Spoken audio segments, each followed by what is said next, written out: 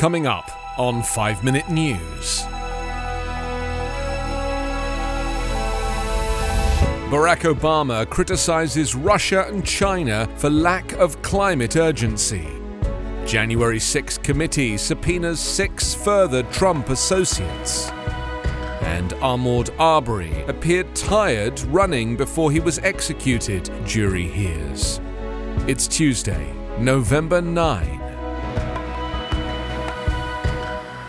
I'm Anthony Davis.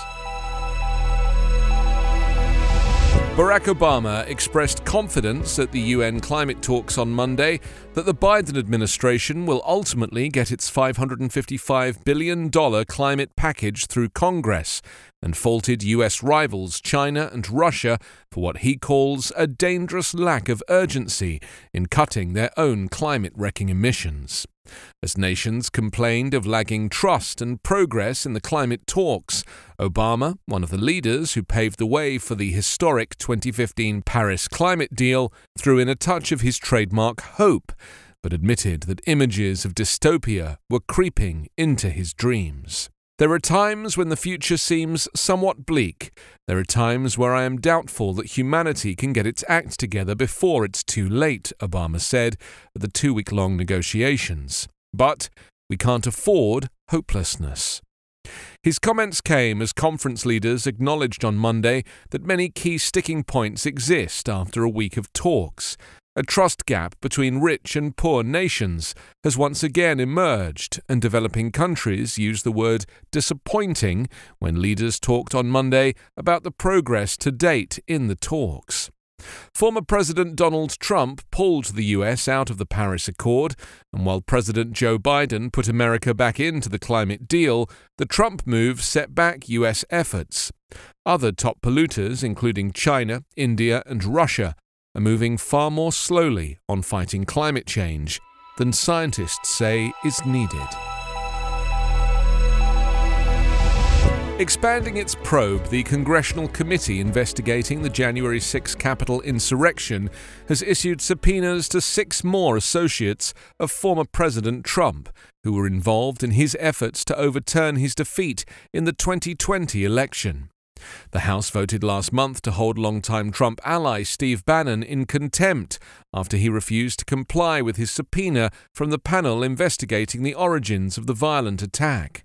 Trump himself is fighting the probe in court. The committee's chairman, Mississippi Representative Benny Thompson, said in a statement yesterday that the panel is demanding testimony and documents from former Trump campaign officials and others who participated in a war room ahead of the siege and otherwise strategized about how to halt the certification of Joe Biden's victory.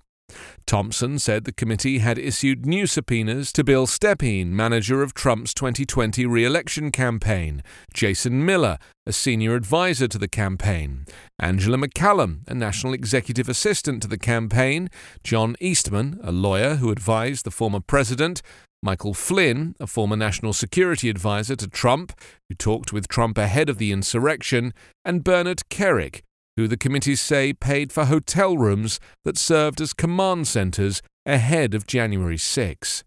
In the days before the attack, the former president's closest allies and advisors drove a campaign of misinformation about the election and planned ways to stop the count of electoral college votes, Thompson said. The panel is working with other close Trump advisors to gain testimony, including former White House Chief of Staff Mark Meadows and administration aides Kashyap Patel and Dan Scavino. Bannon refused to comply with his subpoena. The committee has interviewed more than 150 people across government, social media, and law enforcement, including some former Trump aides, who have been cooperative. One of the 3 white men in pickup trucks who pursued Ahmaud Arbery through their southern Georgia neighborhood told police the black jogger appeared tired from the chase before he was shot dead, a jury heard on Monday at the men's trial.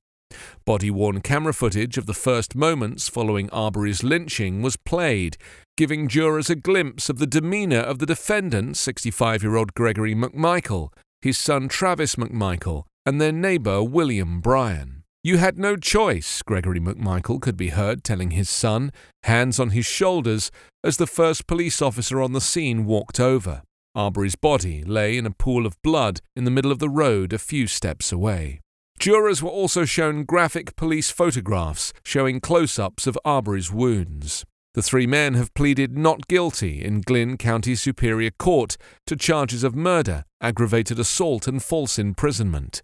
They face life in prison if convicted on the most serious charge by the jury, which is composed of 11 white people and 1 black person.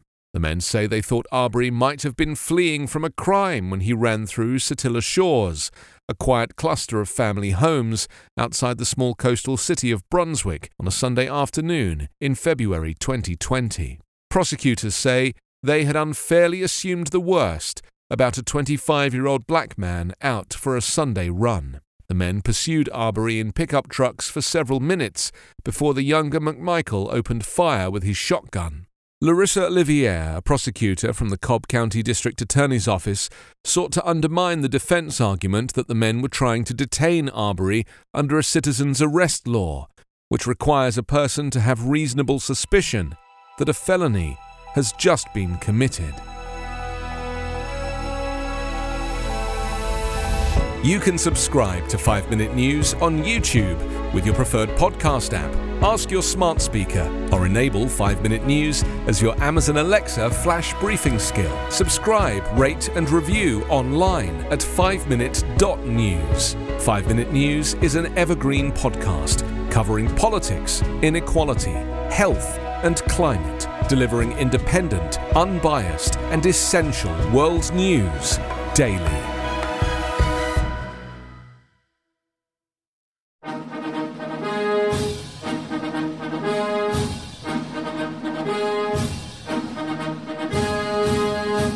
We often hear about the individuals who took the oath of office to become the chief executive. But what about the other people who play a role in each administration, or the events that may not be as well known, but that contribute to the reshaping of the office of the American presidency? On the Presidencies of the United States, we explore each administration beyond just the person holding the highest elected office in order to better understand the history that brought us to the modern-day presidency. I hope you'll join me on this journey through the annals of presidential history. Presidencies can be found anywhere fine podcasts can be found, and is a proud member of the Evergreen Podcast Network.